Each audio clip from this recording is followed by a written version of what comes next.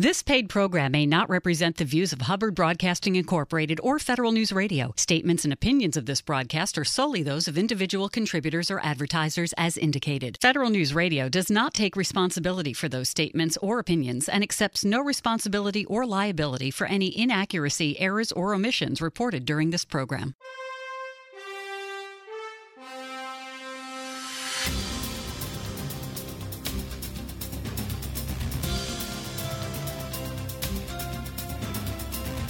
Welcome to the Business of Government Hour, a conversation about management with a government executive who is changing the way government does business.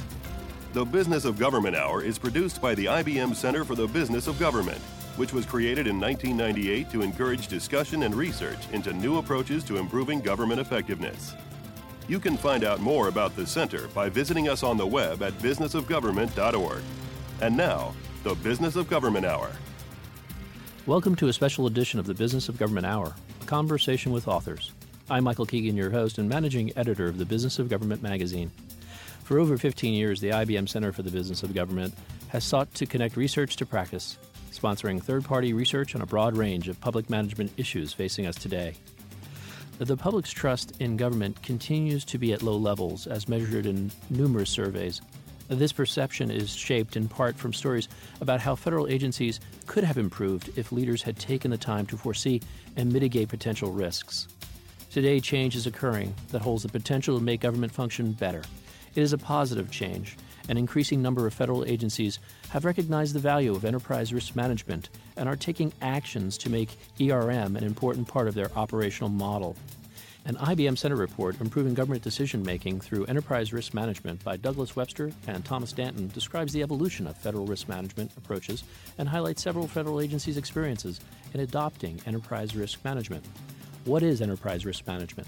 How can agencies successfully implement ERM? And what are some of the challenges they face in doing so? Today, we will explore these questions and so much more with Doug Webster and Tom Stanton, authors of the IBM Center report, Improving Government Decision-Making Through Enterprise Risk Management. Doug, Tom, welcome to the show. Thank you. Thank you. There are various definitions of risk. So what is risk, and why is risk so often viewed as negative terms rather than, say, positive action? Well, probably the most direct answer to that is that risk, if you look it up in the dictionary, is almost always couched in negative terms. So it's a threat, some vulnerability, and so on. And as a result, folks involved in risk management tend to look at, or not necessarily those only involved in risk management, but people that are impacted by risk management look at it in those terms. However, that's a very narrow context because you also need to consider what's the trade-offs, what's the rewards for going after various risks.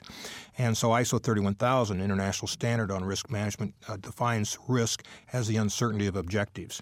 Now, that is a different definition of risk, but that having been said, it's not consistent with the other definition if for the other definition you also include what are the risks and the rewards. The point is that both of those need to be considered jointly. Mm-hmm. So as you point out in your report for the IBM Center and in your larger book that you both edited, a risk comes in many different dimensions. And the federal government is traditionally focused, and I know, Doug, you know this given your previous role as CFO at Labor, that it focuses on managing financial risk. But now we're beginning to see the understanding of risk more comprehensively. I'd like to get a sense of if you can offer examples of external, internal risks agencies or organizations face. Well, I think first off, in terms of the breadth of risk, it certainly is focused on financial risks in certain types of agencies and in certain functional roles, such as you mentioned the financial role of a CFO. That having been said, I would suggest that risk across the federal government is certainly not historically limited to that. I mean, if one were to think of NASA as an agency, for example, they have all kinds of risks in achievement of their missions, but one would not naturally gravitate to financial risks there.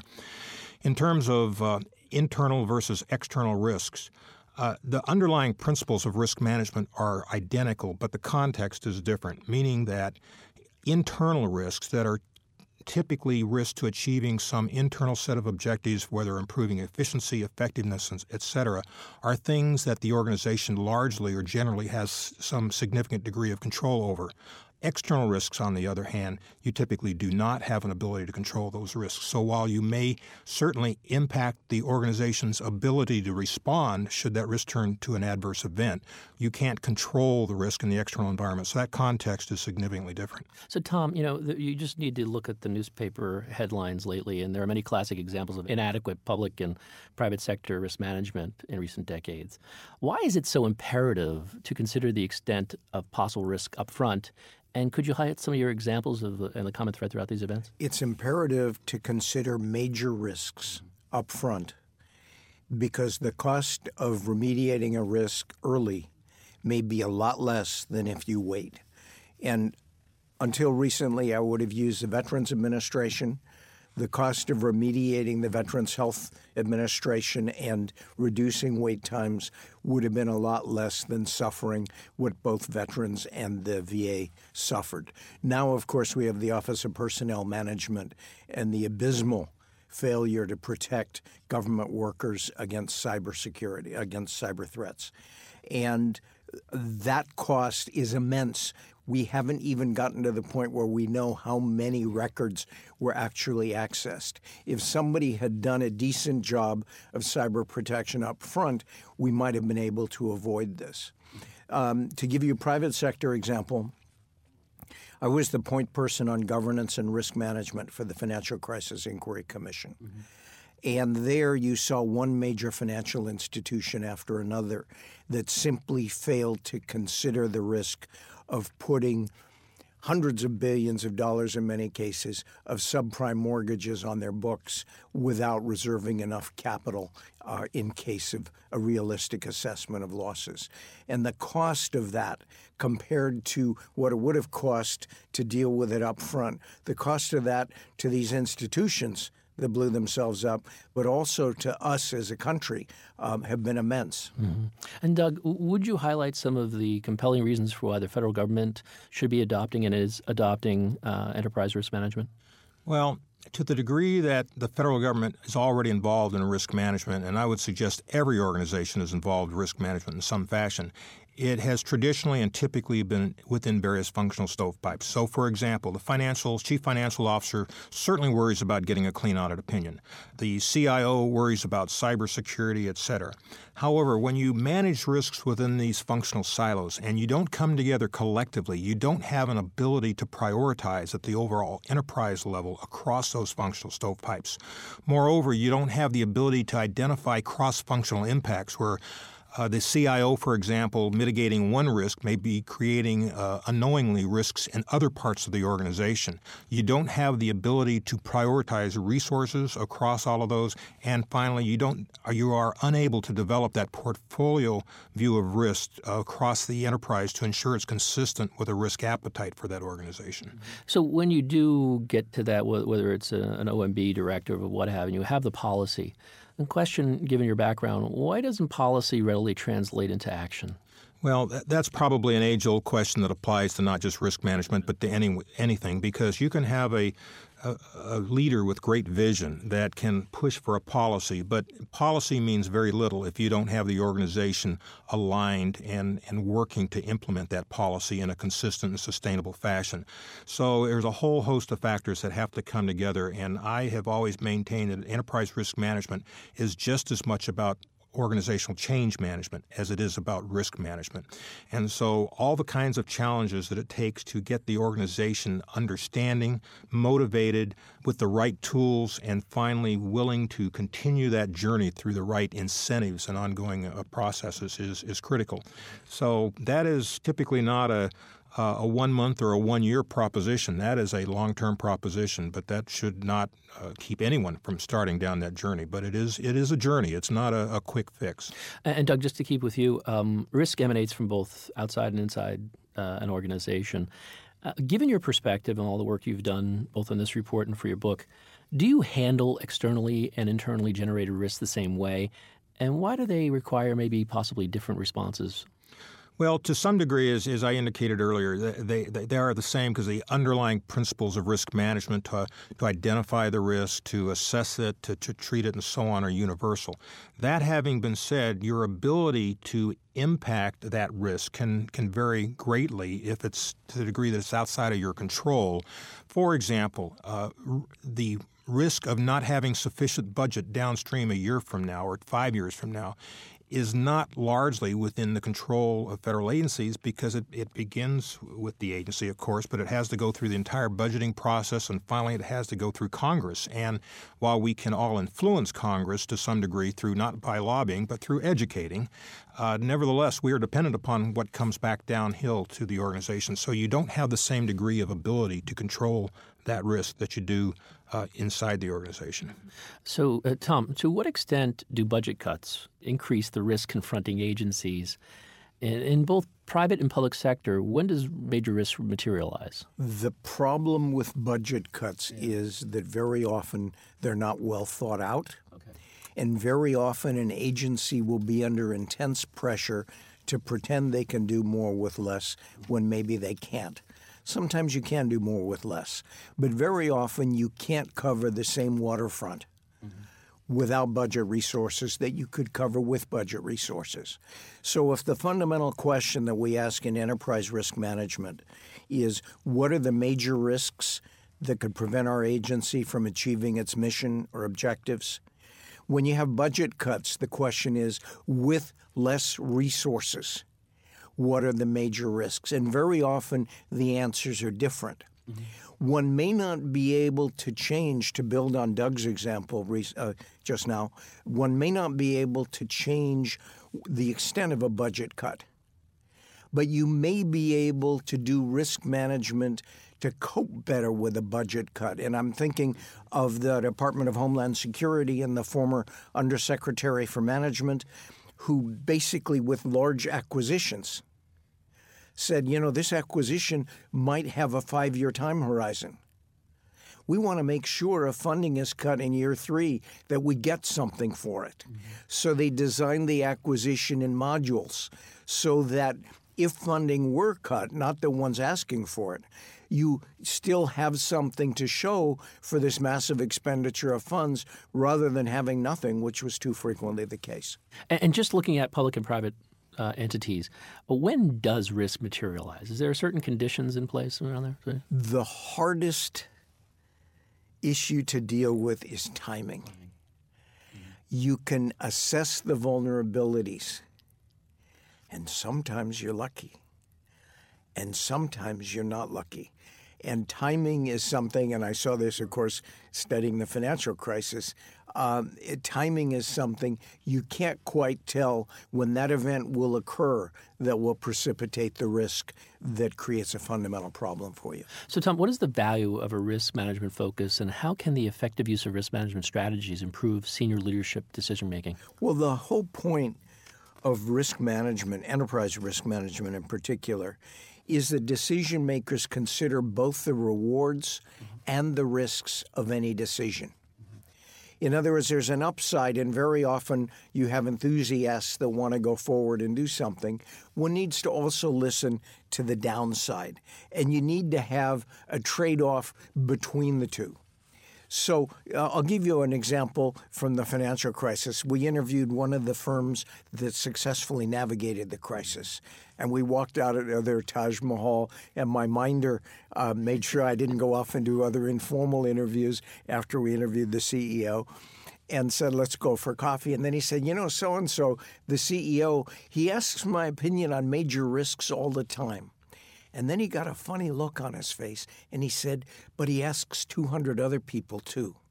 Now, that's a CEO who is going to have a real sense, besides they had really good information systems to support analysis of risks and rewards, but that's going to be a CEO who has a real sense of the contours of a good decision. And the risks that hurt you most, usually, are the ones you don't see.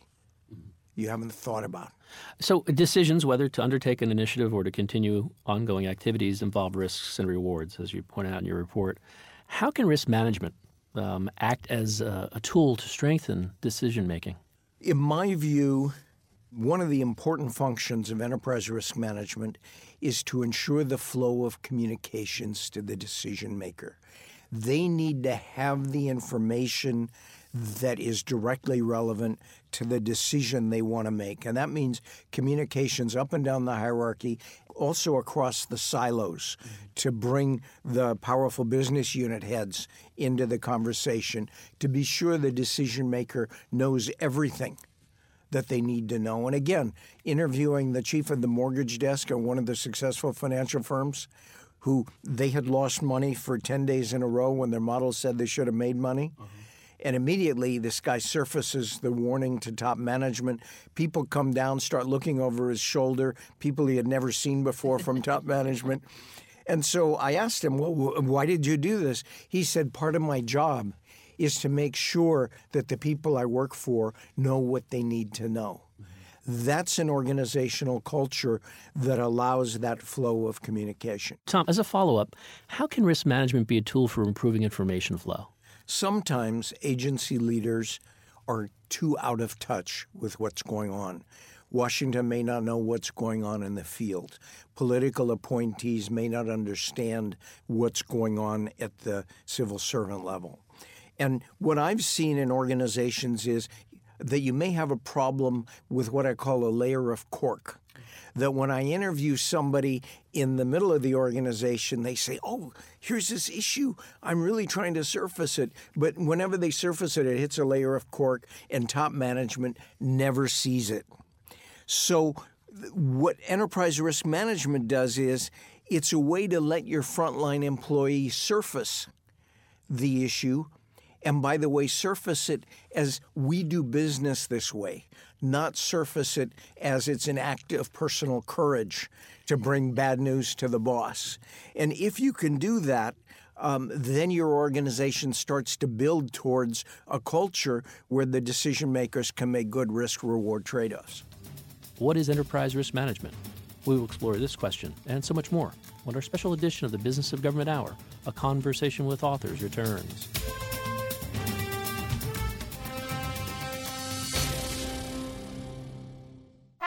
How can DoD improve its acquisition processes? Check out the latest IBM Center report, 8 Actions to Improve Defense Acquisition. The authors emphasize the urgency of acquisition reform in DoD, given budgetary constraints and security challenges, finding that DoD will need to gain every possible efficiency while resisting the temptation to buy defense on the cheap.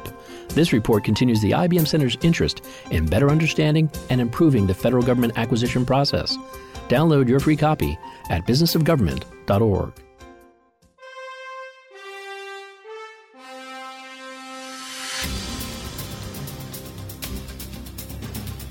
Welcome back to a special edition of the Business of Government Hour, a conversation with authors exploring ideas for improving government effectiveness, with Doug Webster and Tom Stanton, authors of the IBM Center report, Improving Government Decision-Making Through Enterprise Risk Management. Your report for the IBM Center does a wonderful job of exploring the evolution of enterprise risk management in the federal government. Tom, first, would you tell us more about the traditional approach to risk management? What are some of the limitations of this approach? Well, the traditional approach to risk management generally involves an agency or agency head looking at the kind of risk they think they are really going to have that's going to cause them problems, and then monitoring for that kind of risk. The problem is that the risks you anticipate, and we talked about this earlier, may not be the risks that can bring you down. There's a very large financial institution in the Washington, D.C. area, and I heard the CEO speak at the Association for Federal Enterprise Risk Management, and he talked about how they avoided the subprime crisis. That was the big risk they had focused on, and they did a great job. But all of a sudden, they had a cyber event that proved extremely costly. And then they had a flood, and it turned out a number of their major systems were in the basement and were flooded out. And that CEO stepped back and said, okay, we need enterprise risk management. We need a way to run our radar and figure out what are the major risks that can affect our institution, including those risks that I, as CEO, may not automatically think about. Mm-hmm. So, Doug, I remember when I first had you on the show in your other role, you mentioned you were actually the first CFO that that I interviewed that mentioned enterprise risk management as a focus of yours. And so to that end, what is it? What is enterprise risk management? And what are some of the distinguishing characteristics of ERM? I think that's an extremely important question because one of the big frustrations I have is enterprise risk management these days is a term that's thrown out there very loosely and very poorly understood by so many people who use that term. And that doesn't restrict itself only to those in the federal government where the term is newer than it is in the private sector, but also in the private sector. I've talked to folks within the risk management profession that don't understand and who use the term enterprise risk management and really don't understand the principles. Because for many people, enterprise risk management is simply glorified risk management, meaning it's still conducted within functional silos and it's done really well, but they have not taken that next step to try and integrate those across those silos. In some cases, it's the term is used when what they're really talking about is internal controls. And enterprise risk management and risk management in general, for that matter, is much broader than simply internal controls.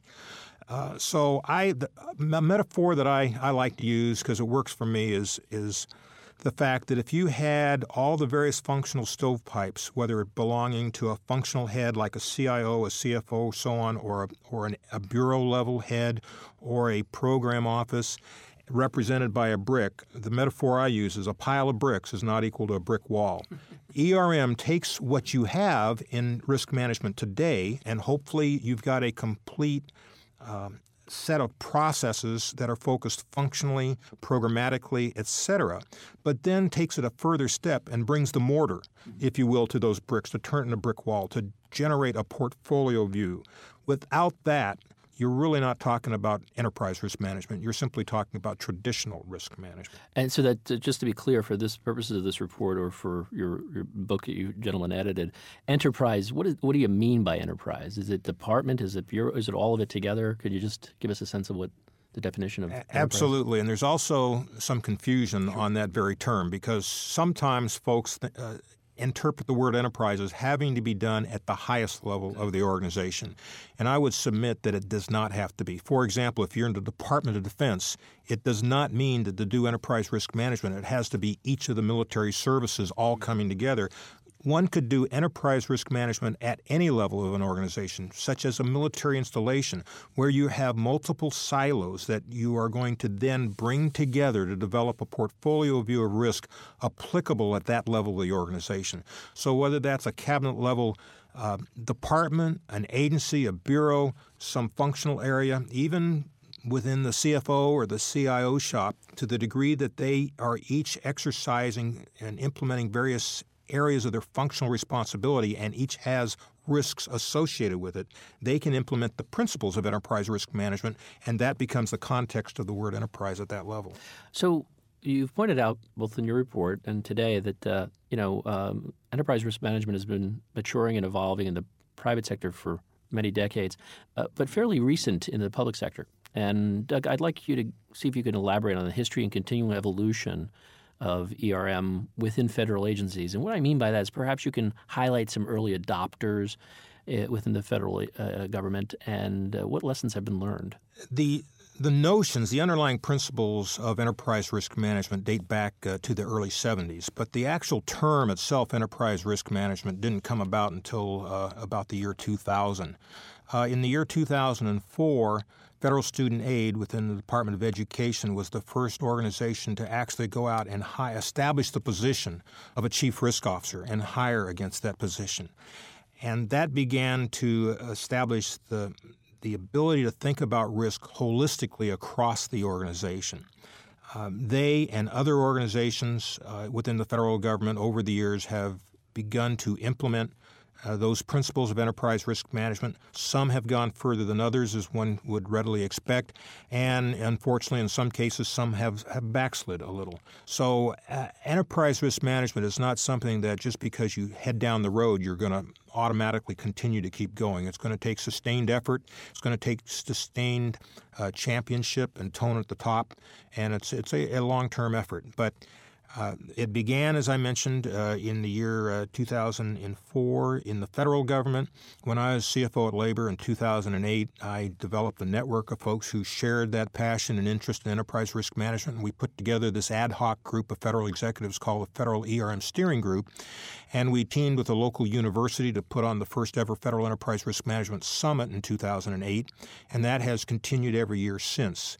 And then in the year 2011, I worked with a number of folks, including Tom, who's the co-author in this report, and we transitioned that group into the Association for Federal Enterprise Risk Management. So that's a formal professional association today that I think we're all very proud of. So, Tom, would you elaborate on efforts being pursued by the Office of Management and Budget to push the adoption and use of enterprise risk management as an approach? And what specifically is OMB doing to think beyond the risk simply as a financial risk? OMB has been very sophisticated in the way they've approached enterprise risk management.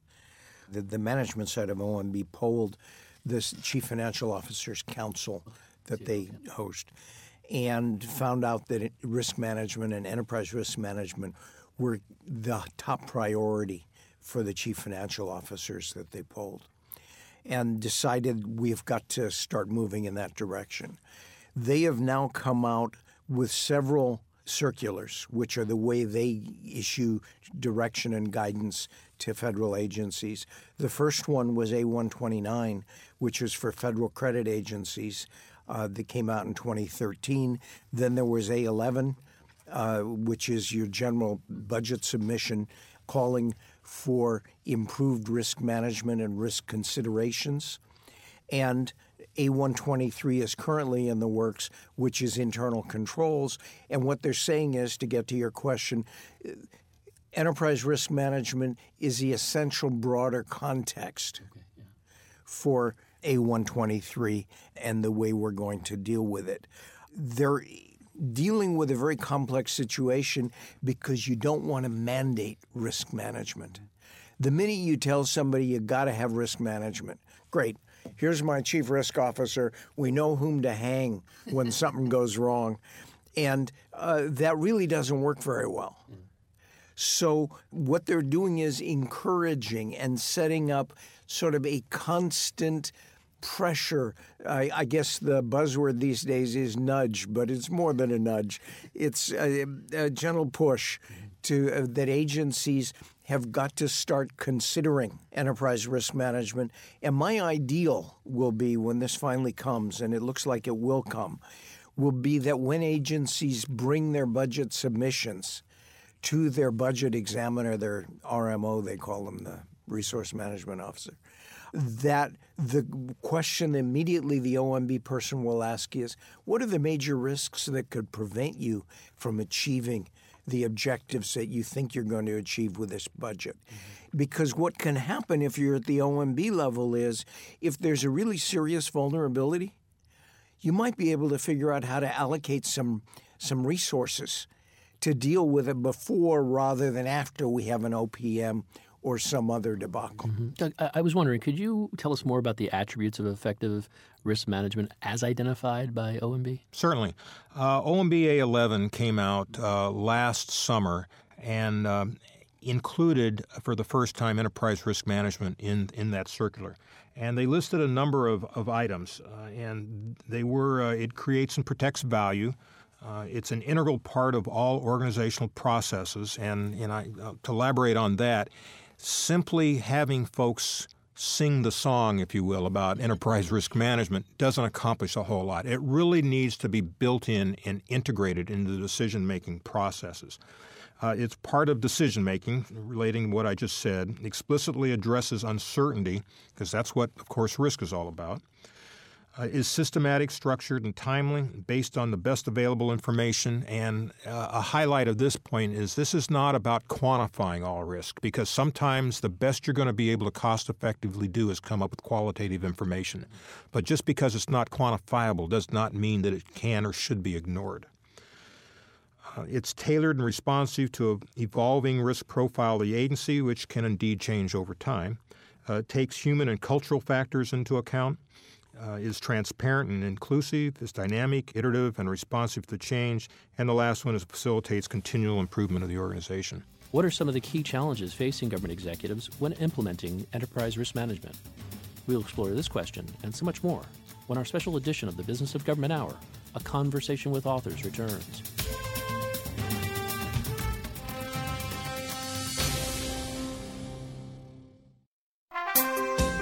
Government leaders and managers face major challenges today, including fiscal austerity, citizen expectation, the pace of technology and innovation, and a new role for governance.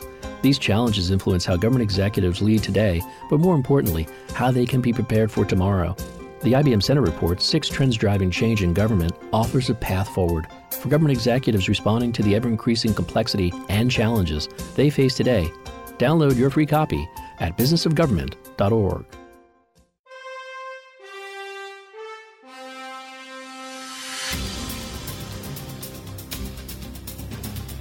Welcome back to a special edition of the Business of Government Hour, a conversation with authors exploring ideas for improving government effectiveness, with Doug Webster and Tom Stanton, authors of the IBM Center report, Improving Government Decision-Making Through Enterprise Risk Management.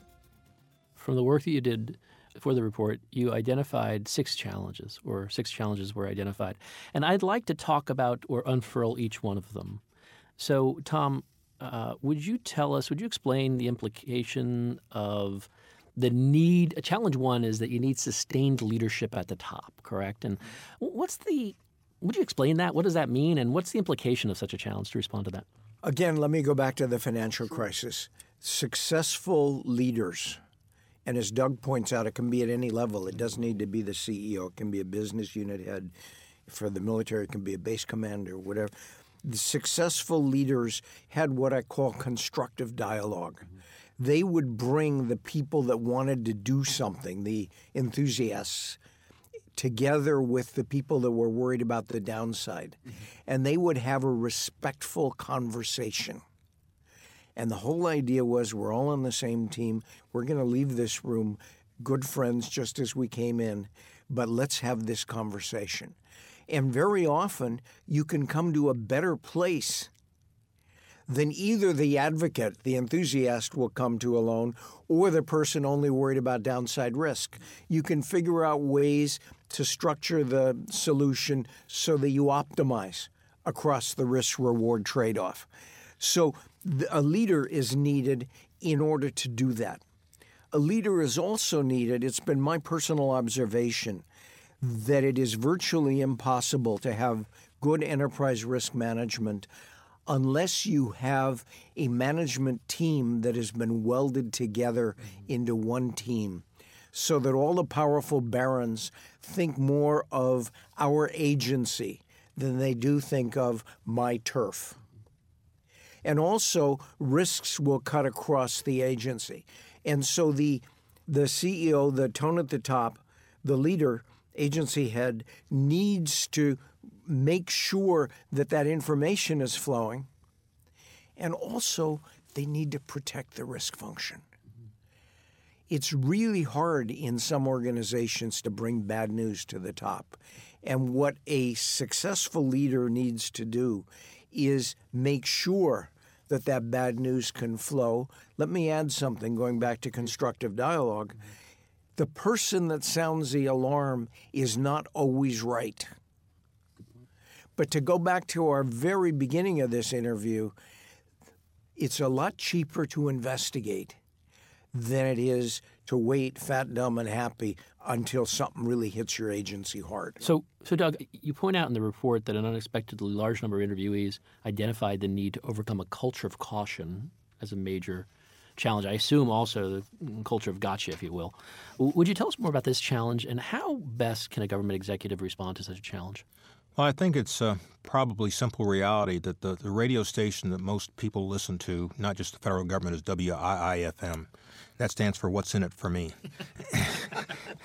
And so that's not unnormal, okay? So let's recognize that up front. But recognizing that, the incentives in the federal government are significantly different than they are in the private sector. The private sector, of course, has a profit motive. Now, that's not to characterize those differences as good or bad or anything like that, but simply to recognize they do tend to drive different behaviors.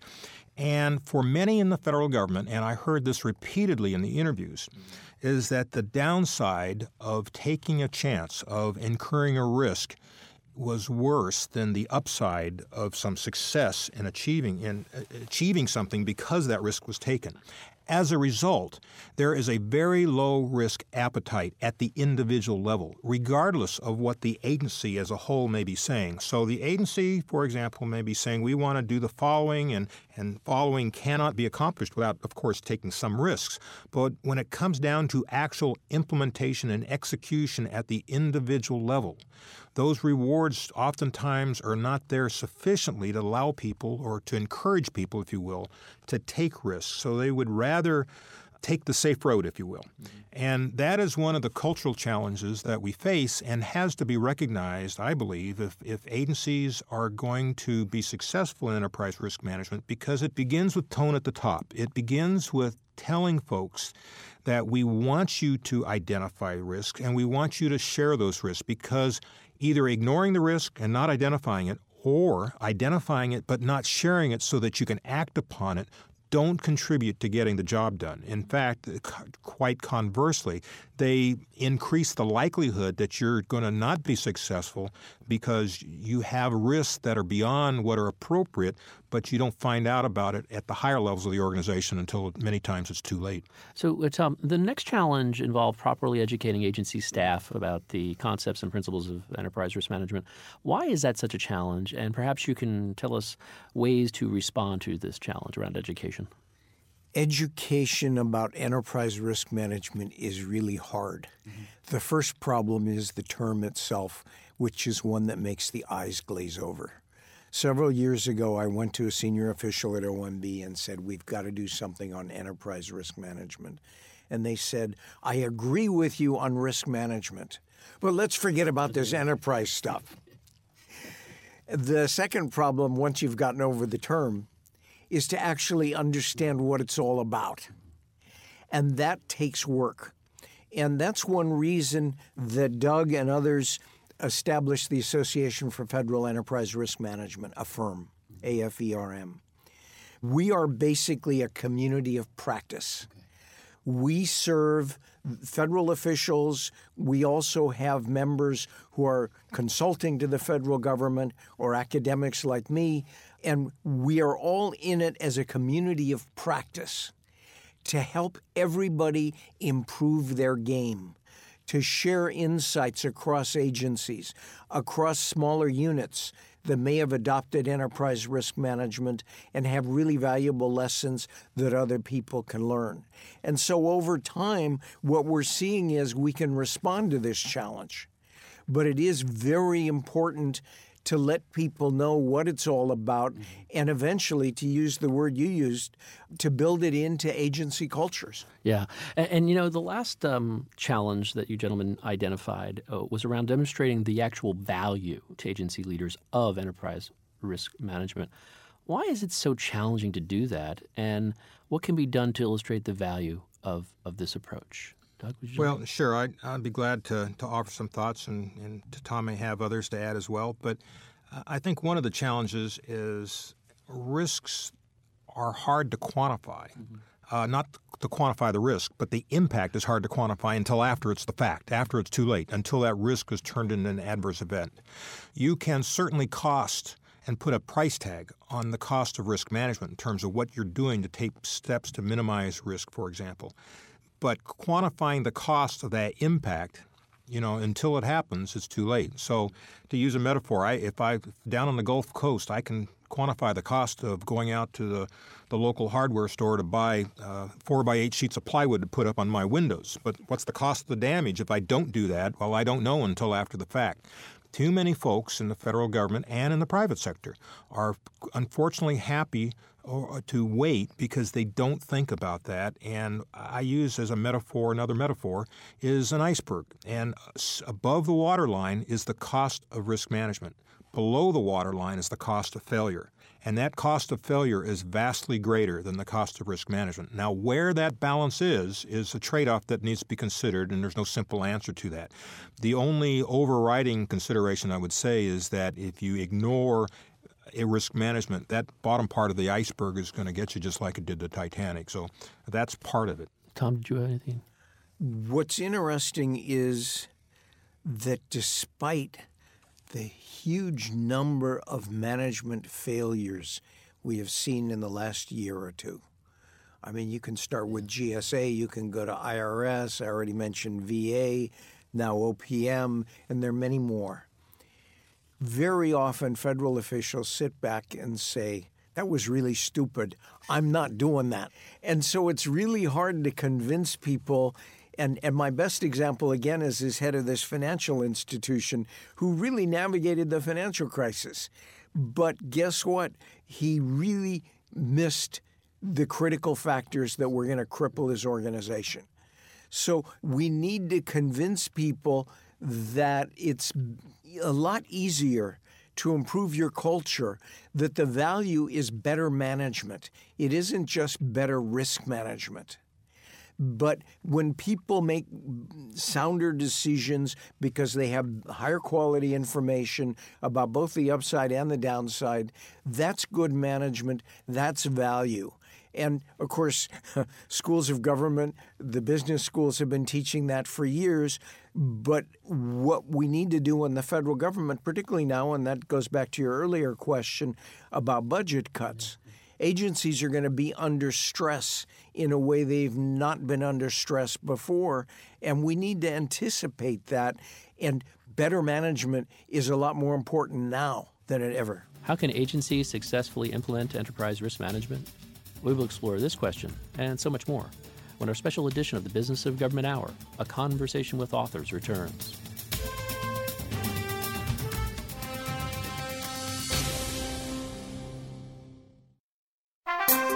In a world inundated with all kinds of information, timely, relevant, and more predictive data can drive better decision-making. Law enforcement agencies are at the forefront in leveraging data and using innovative software to generate predictions that help police prevent crime. What is predictive policing? How can using analytics make us safer? Check out the IBM Center report, Predictive Policing, Preventing Crime with Data and Analytics by Jen Bachner, and find out. Download your free copy at businessofgovernment.org. What do agency leaders need to know about the federal acquisition process? What are some of the key federal procurement trends? And how can agency leaders overcome today's acquisition challenges? Check out the new Center report, A Guide for Agency Leaders on Federal Acquisition by Trevor Brown, and find out. The report offers practical recommendations for improving federal acquisition. Download your free copy of A Guide for Agency Leaders on Federal Acquisition at businessofgovernment.org and find out how the business of government is not business as usual.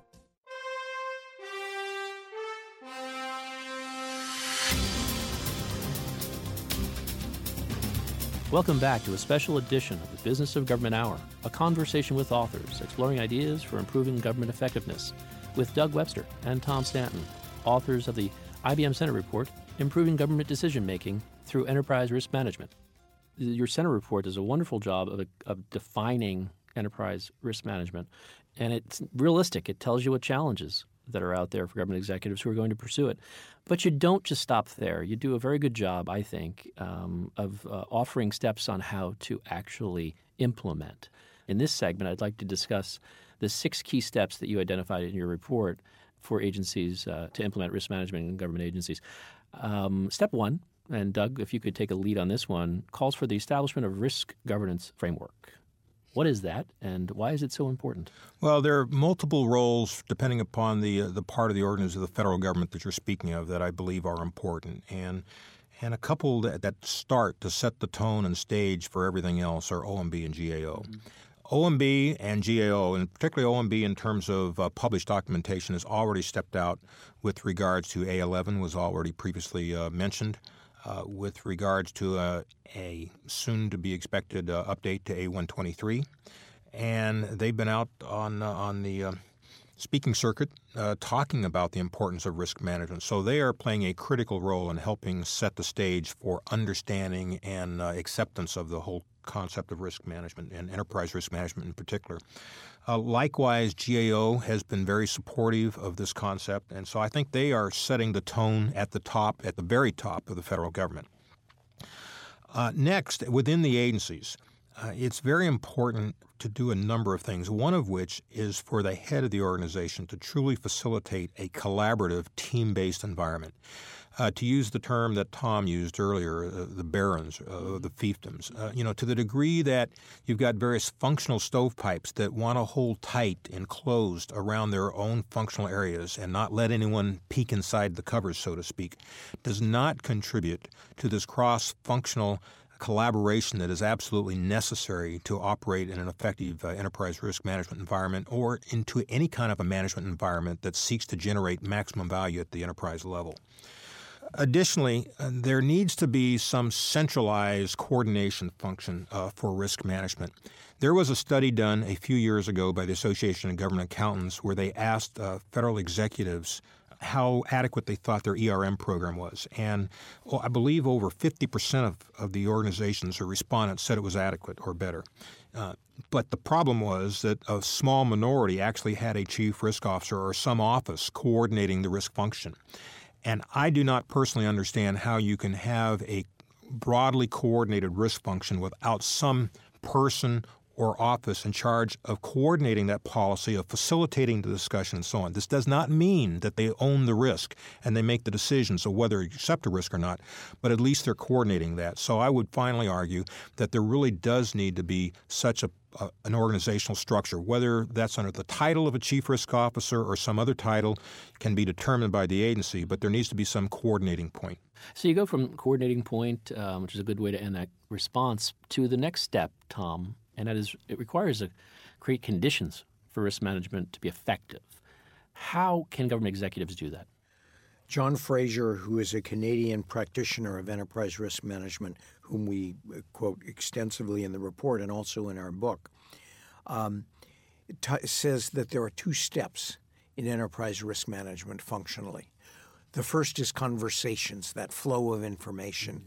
How do we put everything on the table so we really do identify the highest the greatest vulnerabilities.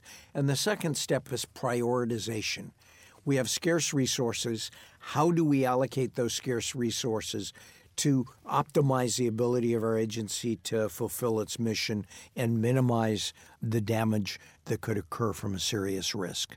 And again, note that I constantly talk about serious risk, major risk. Enterprise risk management actually could help save money by letting people focus on the big risks. We have this awful habit in government that when something goes wrong, we immediately apply this huge Band-Aid of paperwork. Yep.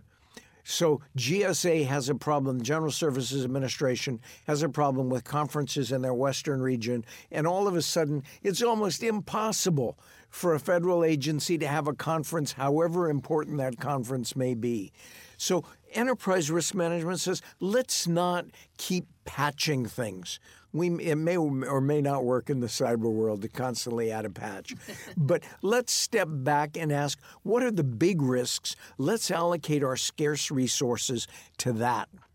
So Doug was talking about the need to have a function, and that's really a facilitating function. Your risk manager doesn't manage the risk. Your business unit heads manage the risk. They're responsible for managing the business unit, and managing risk goes along with that. What your risk officer does is facilitate those conversations and facilitate the necessary prioritization, which ultimately will be decided by the agency head or chief operating officer, whomever at the top. But your chief risk officer is there to make sure that we've really done a good job of figuring out what the major risks are and how we might want to address them. So those are the essential conditions that agencies have to think about. And that leads right into, for Doug, to be effective, risk management must actually inform organizational decisions. Now, we touched on this throughout the conversation, but if you want to put a finer point on this, how can government executives integrate risk management into organizational decision-making? One of the things that I frequently hear people talking about is what are their risks, and they've never identified what their objectives are. And I would maintain if you don't have an objective, you don't have a risk. So it's absolutely essential that before you begin the discussion of risk management, you understand risk to what? What are my objectives? And that in turn suggests that you really need to have some kind of a meaningful strategic planning process and an operational process, because it's out of that flows objectives. And once you can define your objectives, then you can enter into a meaningful discussion about what's the cost of those objectives, what are the risks to those costs and objectives, and how do I make those trade-offs to maximize value. I would like to add that it's important to be able to establish a venue where at the highest levels of the organization there is an opportunity to have this cross-functional dialogue. Typically, that will occur at some sort of executive-level committee meeting, whether or not that committee is focused exclusively on enterprise risks or it's an agenda item, a part of a broader agenda. It is very important to get those cross-functional risks on the table where all the key stakeholders can hear it and weigh in and offer opinions. And so the leader of the organization is then better informed and more able to make the trade-offs necessary to balance risks across those functions consistent with an overall enterprise risk portfolio view. Mm-hmm. So, Tom, the fourth step is, and you've mentioned this before, and that is to protect the risk function. What does that mean? Let's talk about that layer of cork. Yeah. The layer of cork very often is that layer of officials who are located between the person who may see a vulnerability, but at least they have something to report up the line, and the head of agency or somebody towards the top of the agency. And very often, if I go outside my chain of command, I'm done. You also have increasingly all these special assistants running around that try to protect people at the top from getting messages that may make them unhappy. Mm-hmm. So what you need to do is to figure out a way to facilitate that flow of communication again. And if you don't, you're in deep trouble. Let me give two examples from the financial crisis. One of them was I had lunch with a person, and it had to be off the record, who was a chief risk officer at a major company. And she said that she faced this Hobson's choice as a risk officer. Either I was going to be a pain in management's neck, or I was going to be known as a risk officer at a place that blew itself up. Mm-hmm. So she finally left in 2006, and the place blew itself up in 2008. Mm-hmm. A second example, a chief credit officer, senior vice president, says, we're not pricing for the mortgages we're buying. This, remember the subprime crisis, high risk, and everybody thought they were low risk. And the executive vice president to whom he reported said, how come you're the only person in the company who believes your model? It's the job of leadership at an agency, at a company, to make sure that those voices are heard. And again, I want to say, it isn't that those voices are always correct. It's just that it's so much less expensive to check it out than it is to let those voices be ignored until something really bad happens. Well, I want to jump ahead and just talk about the future, if I could. What does the future hold in this area of enterprise risk management, especially in the federal context? Well, I'm really optimistic. I'm president of the Association for Federal Enterprise Risk Management, and I've got to tell you that at every meeting of our board and committee chairs, it's a volunteer organization. There's a lot of work to be done. And I say, well, we've got some other serious tasks to do. And there's so much energy. People are eager to do it. We're a community of practice. We're trying to improve the game for the entire federal government. And we think we're doing that. And we're watching our organization grow, both in stature but also in membership, which is really important.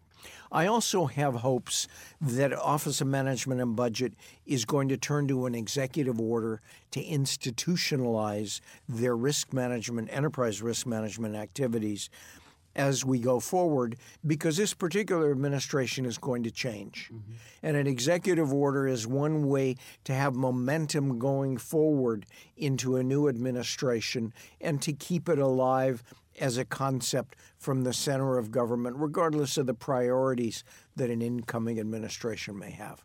Doug, do you have anything to add? I would add and echo what Tom said and add that I'm very encouraged by the path that we are on. I think that ERM in the federal government was, I don't know if it's fair to say it was slow getting going or not, because that's a relative term, but I do think that the speed is picking up. It's got strong support from the right people at OMB. It's certainly got recognition and GAO. And I'm very optimistic because I believe that as budget cuts continue and budget pressures increase, that people are going to be forced, whether they like it or not, to better think about what the risks are that their agency is facing, and they're not going to be able to make those trade-offs unless they look at about how they're maximizing that value. And enterprise risk management is going to be a key ingredient to making that decision. I want to thank you both for joining me today, because your report for the IBM Center does a wonderful job of distilling this concept of enterprise risk management and how to take it seriously and how it needs to be taken seriously. How can folks learn more about Affirm? Thank you very much. The first way to learn is go to our website, www.affirm, that's AFERM.org. Affirm is an organization that basically looks and says, how can we help the federal government improve risk management?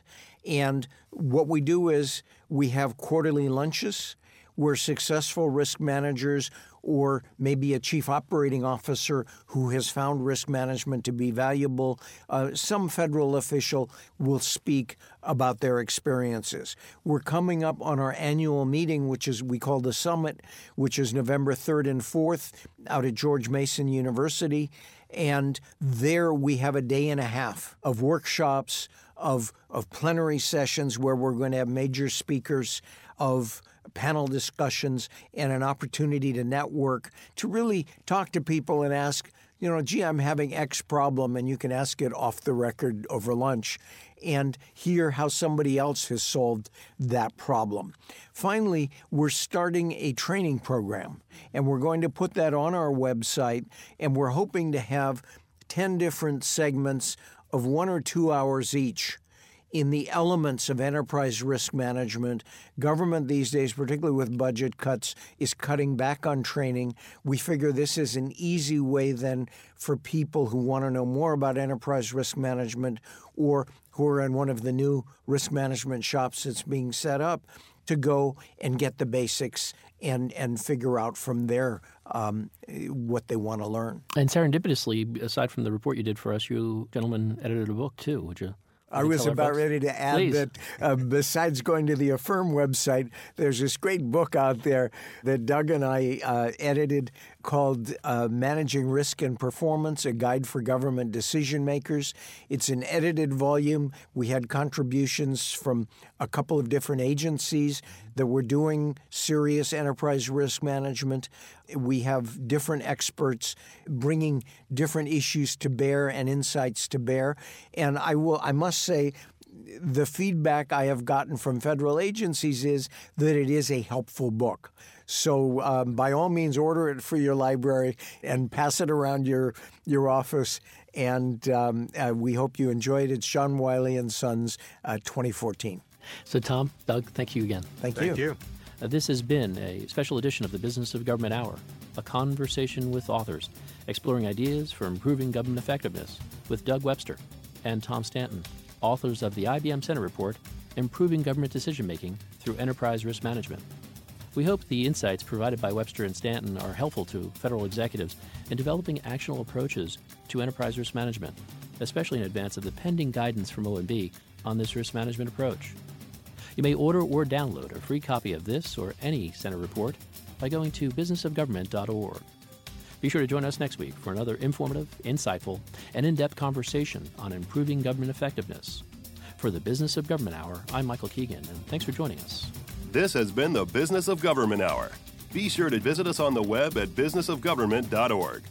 There you can learn more about our programs and get a transcript of today's conversation. Until next week, it's businessofgovernment.org.